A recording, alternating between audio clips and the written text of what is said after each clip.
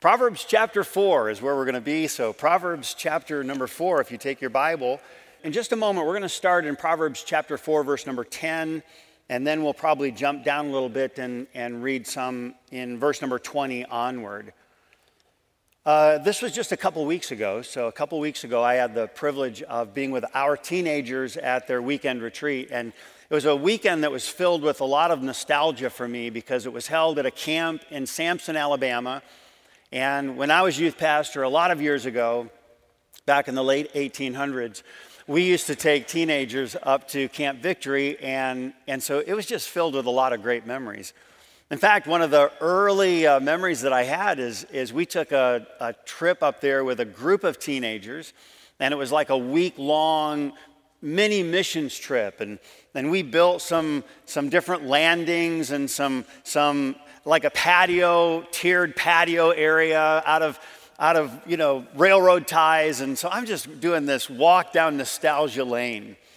The food, they make wonderful chocolate chip cookies. And so I'm enjoying the cookies and the chapel. And so I had a great time with our teenagers, both with our current teens and in my own memories enjoying days gone by. Well, we had a great week or a great weekend, and we finished up, and I'm driving back from Alabama, and I'm on I-10, and I'm actually coming west on 10, because to get to Sampson, you'd go east and head north, and so I'm coming west on I-10, and when traffic all of a sudden starts to slow down. Have you ever seen an accident happen before you where you could actually see sometimes like debris flying or smoke from tires?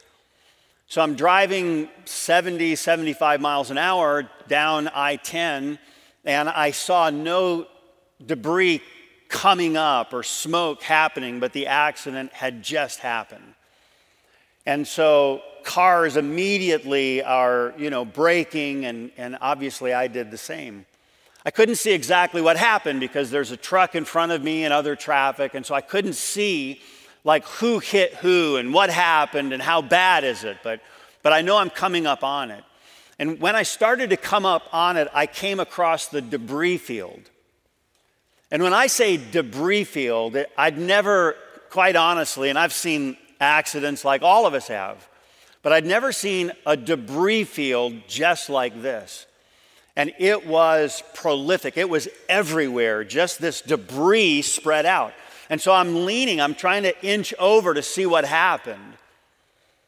Well, once I got closer, I start to discern. I see that there's not only just this trail of debris, but there are it looked like walls that had been twisted and broken and shredded, but there are the remnants of walls. And then I could see it looked like a flatbed trailer, but it wasn't. It was some kind of a camper, long extended trailer. It was a large RV that was being pulled by an SUV. The whole thing had rolled. So the trailer was just absolutely flattened. There's nothing left on the trailer. That's the debris field.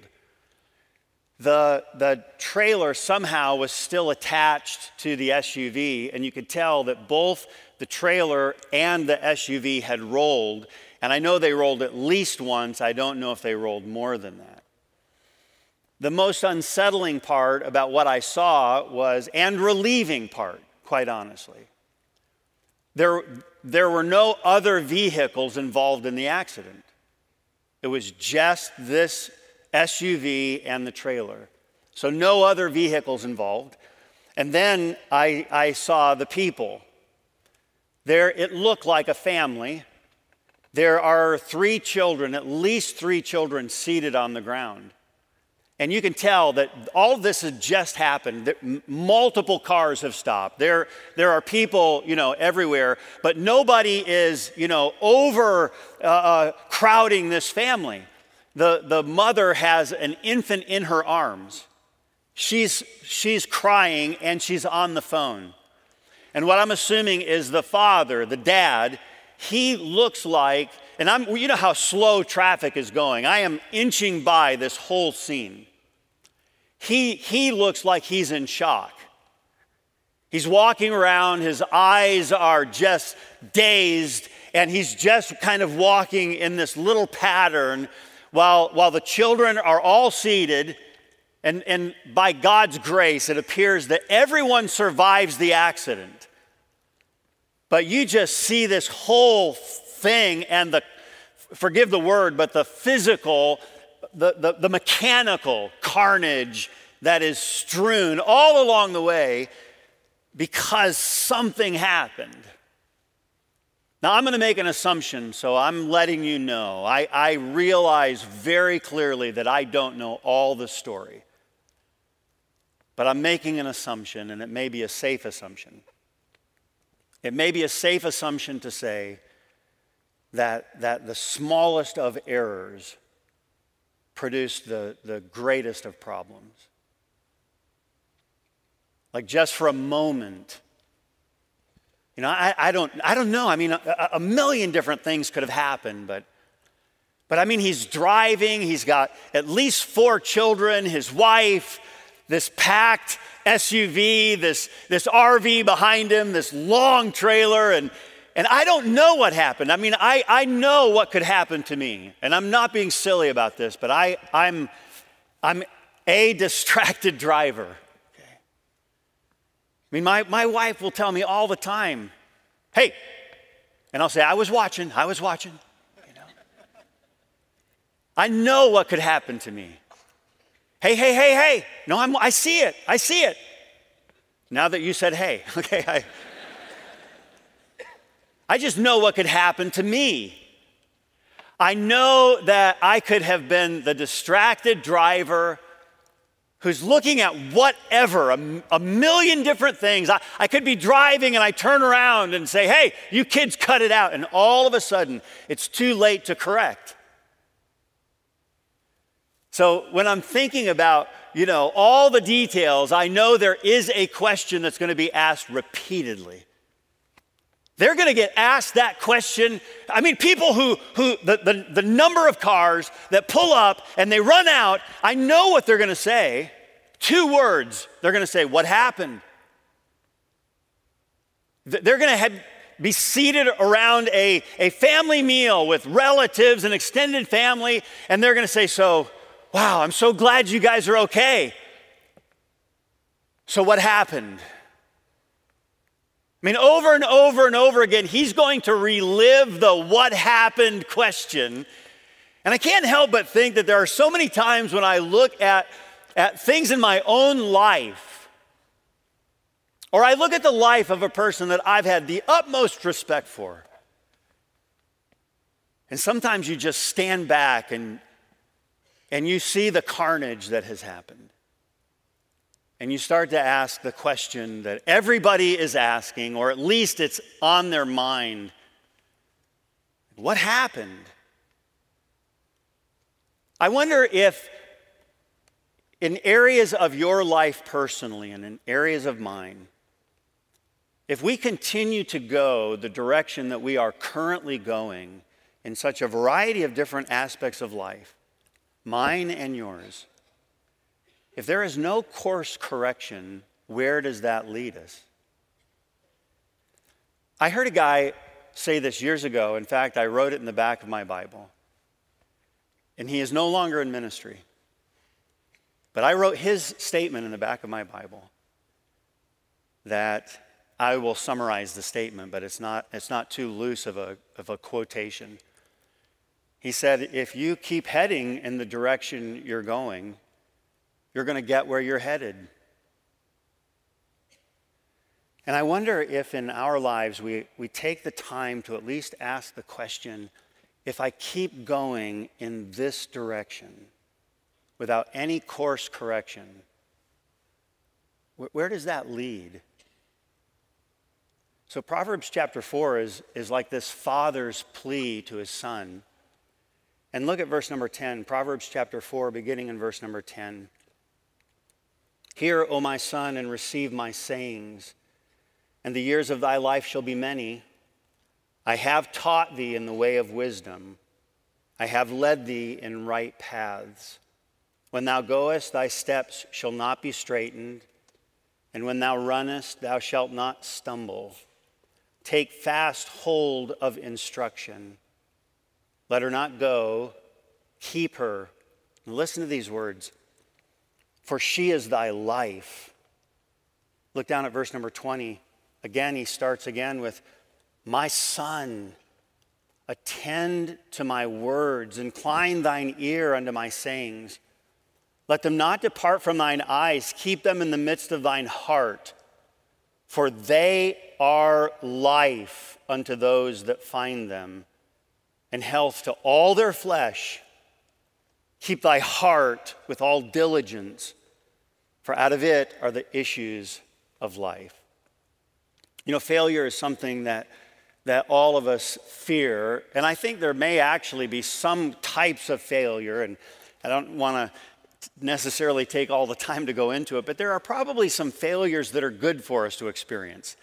That we don't just walk into everything and immediately succeed at whatever we do. There's some help about, like, I missed the shot.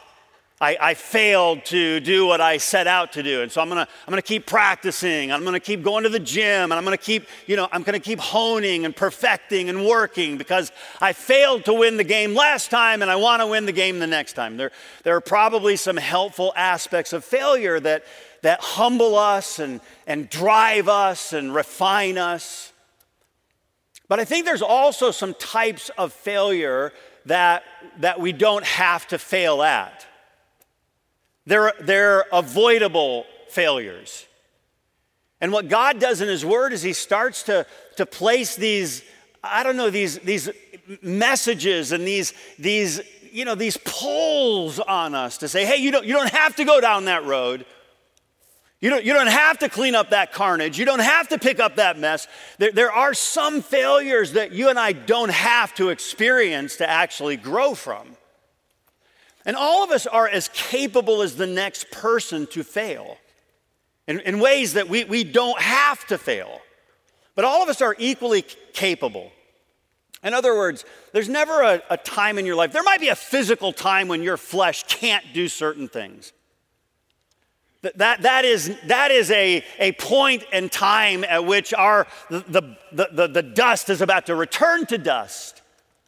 But we're in this room right now. Our flesh, until the day it's in the ground, is going to want what it wants. Our sin nature is fully able to sin. So what do we do about that? What does the Bible start to say to keep us back from those things that can be avoidable failures? I think some of the reasons, and we'll mention just a few tonight, some of the reasons why we start to, have to clean up the carnage. I see this, first of all, in verse number 10. I see, if this happens to me, it's not the word's fault, nobody's fault but my own, and that would be my failure to listen. This is not rocket science. This is just like, okay, I can listen. I can incline mine ear.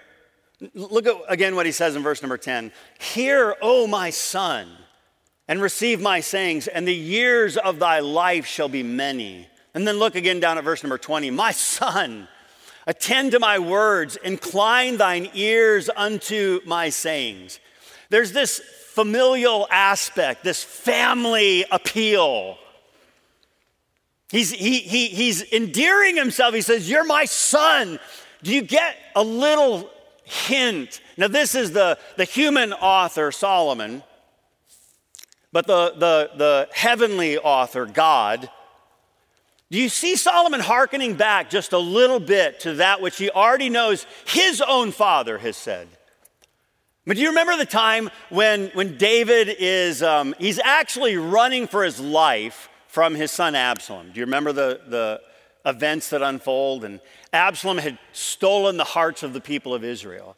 And so David has to literally flee for his life. And Absalom so despises his father that he goes into his father's concubines. David had sinned secretly. His son sins openly. And whoa, man, the sin that Absalom commits. And yet David's heart still longs for his son. And when they took the life of Absalom in battle in the woods, Joab ends his life. And the word comes to David. And David begins to mourn and he begins to pour out his heart. I would do no justice to try to imitate the wail that comes from David's mouth.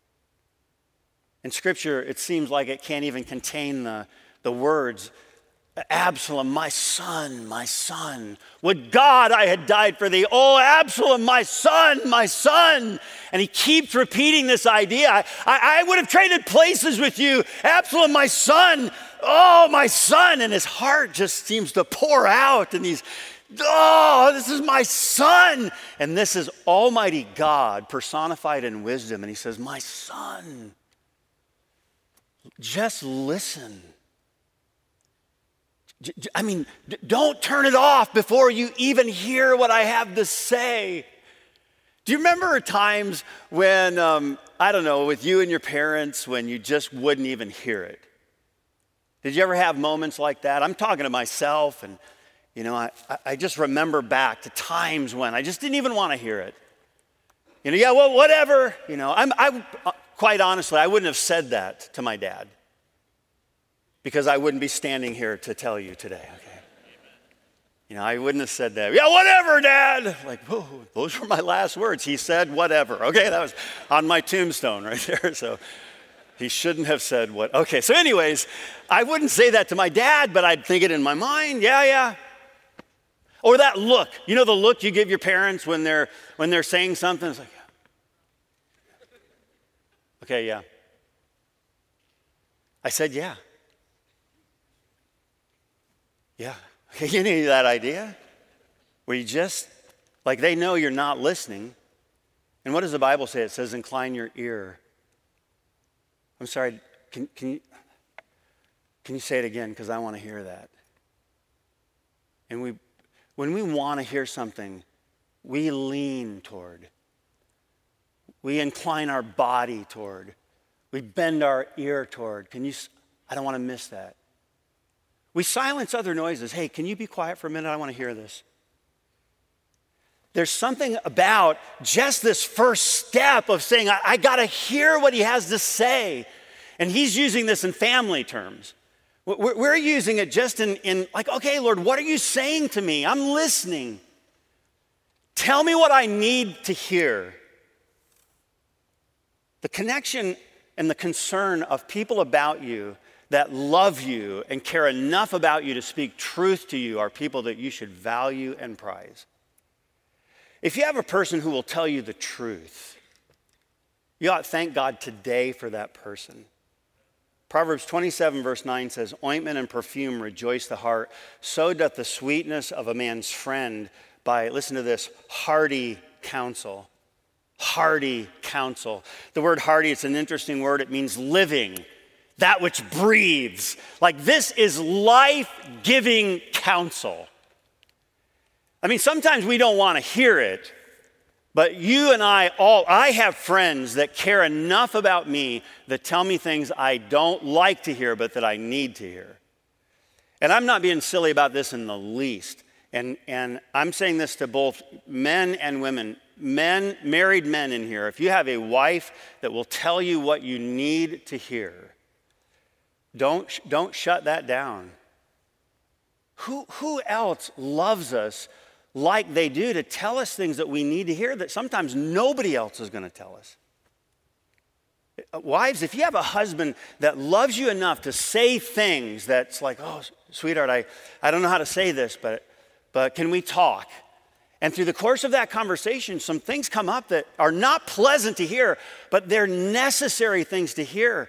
That is life-giving counsel. We don't like it. Sometimes we wonder, what in the world are you doing? Why are you saying this? You don't really care. You're not my friend. If you loved me, man, sometimes that is exactly, it's life-giving. It's that counsel breathes. Julie and I were in North Carolina on vacation a couple years ago, and we're hiking. We're just doing some hiking in some really beautiful parts of North Carolina. And we had just come back from hiking to a waterfall, and they have some spectacular waterfalls. So we're hiking in North Carolina. We're coming back from hiking, walking on a trail, and Julie was maybe a step in front of me. So we're walking, and all of a sudden I just grabbed her, and I shoved her back. And she gave me this look that is not the kind of look I really want to have every day from my wife, okay? Because we're walking, I'm just like, hey! And I grabbed her and I pushed her back, and she's like, what are you? And she gave me this look like, and all I did when she's like, what are you doing? I said, look. And there is a copperhead right across, a venomous large snake right across the path. Her foot was like right there, and I'm like, whoa! And she's like, what are you? And I point, and she's like, jumps up in my lap, When you understand the intent of a person, it really changes how you see what the person's doing. And many times we get bothered at the person who loves us enough to tell us the truth without standing back for just a moment and see what is it that they're trying to keep me from. The listening, there's something parental here. There's something certainly that speaks to our friends. We'll cover this, I think, a little bit more in a few moments, but just to listen to what we might refer to as the whisper of the Holy Spirit. The whisper of the Holy Spirit. There's a phrase in the Psalms, and forgive me, I don't have the reference, but the idea is that we oftentimes find ourselves in this pit of noise. So much just volume all around us.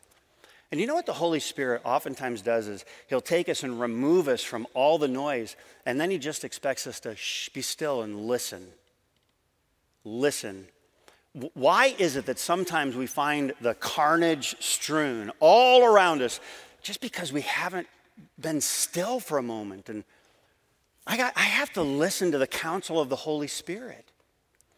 When they're speaking to what's going to take place from the remnant, the captivity, it's quite interesting. In Isaiah chapter 30, verse number 21, and thine ears, the prophet says, shall hear a word behind thee, saying, this is the way, walk ye in it. When you turn to the right hand and when you turn to the left. He's saying, all right, there's going to be counsel that I have just instilled over and over and over in you. And you're going to go and like, what am I supposed to do? He says, it's as if there's this little whisper behind you. Okay, shh, this is the way. To hear that counsel whisper in your ear, you have to be listening. We almost incline, we lean our ear into that. Tell me what I need to hear. The Holy Spirit, who is our guide, howbeit when he, the Spirit of truth, is come, he will guide you into all truth. Romans 8:14, for as many as are led by the Spirit of God, they are the sons of God. Why is it that oftentimes we find that carnage strewn? Because we fail to listen. There's a couple others that we'll mention. Fail to learn. Look at verse 11 and 12, Proverbs 4, verse number 11. I have taught thee in the way of wisdom. I have led thee in right paths. When thou goest, thy steps shall not be straitened. When thou runnest, thou shalt not stumble. Okay, how is it that I get this straightened path? He's saying literally when he unfolds this, he says, thy steps shall not be straightened. That means your steps aren't going to cause you distress. There's not going to be this issue surrounding your way. He says, this is a good way. Walk ye in it. How do I get to run and how do I get to not stumble? Well, he says, just learn. I've taught thee the way of wisdom. I have led thee in right paths. That means you've got a protected path. Stay on that way. Now listen. I'm teaching you. So if I listen, I put myself in a position where I can learn. I'm hearing that. That's where that applies in my life. That's why this is dangerous. Oh, this is why I should be involved in. This is why I should embrace this. He just starts to take all the different aspects and challenges of life and he weaves it together in a way that I actually start to get. Life can be a little confusing. How do I navigate all this? But when I'm listening. Wow, I'm learning. I'm starting to develop some sense of spiritual maturity. I was fed with milk and not with meat, for hitherto I was not able to bear it. But hey, you know what? Now I'm starting to be able to actually chew on some things from the Word of God and process these thoughts. There's something I'm learning. Where do we get that? Well, certainly we get it from good counsel, but man, your primary source of learning is this wonderfully timeless book called the Word of God. And it's right there for us. And I mean, page after page after page. This has happened to so many that are in here. I mean, so many. And some of you might say, it's been a long time, but yeah, that happened to me. Where the Word, I mean, a printed page, but a living book, met you at a point in time in your life when you'd say, God, that's no coincidence. That is exactly what I needed. And it was the Word of God for you. Do you know what God's Word has for people like me, people like you? It has something for me to learn. And when I start to find myself in it, I start to find it in me. And now I get to start navigating through life because I've learned something from this book. Psalm 43, verse number 3, oh, send out thy light and thy truth. Let them lead me. Psalm 119, 133, order my steps in thy word, and let not any iniquity have dominion over me. Lord, you direct my steps. You know the steps of the good man are ordered by the Lord, and he delighteth in his way. So we sometimes sing the old chorus, step by step he leads me, and each step is necessary to actually make up a way. A way is only the combination of several steps. Steps of good men ordered by the Lord. He delights in his way. Where do I start finding out about all these things? From the Word of God. Psalm 17, verse number 5. Hold up my goings in thy paths, that my footsteps slip not. You know, I think the guy who is writing, I'm going to read it in a moment, Psalm 19, verse number 13, was actually thinking back to his predecessor. So David writes Psalm 19, and I think David's thinking back, okay, wow, I remember King Saul. Wow. He presumed that he could do this and this and this and this. And guess what? Saul finally got all that he was walking towards. He wound up there. He presumed, I can do this. I can do the part of the priest, sure. Well, no, you can't. That's not yours to do. I can modify God's commands. No, you can't modify those commands. I can go consult whoever. No, you can't do these things. He presumed, hey, I'm king. I can do, listen, wow, I'm one of them. I'm one of the pastors that's here tonight with a host of pastors. David said, keep back thy servant from presumptuous sins. Keep me back from presuming that I'm in a special place. So I should be able to, God forbid. We're part of that unified body of believers, part of the body. And sometimes those hidden parts are actually more valuable than the more visible parts. And so David just says, keep back thy servant also from presumptuous sins. Let them not have dominion over me. Then shall I be upright, and I shall be innocent from the great transgression. He says, I don't want to wind up with the great transgression, so if I don't want to be there, Lord, please keep me from presuming here.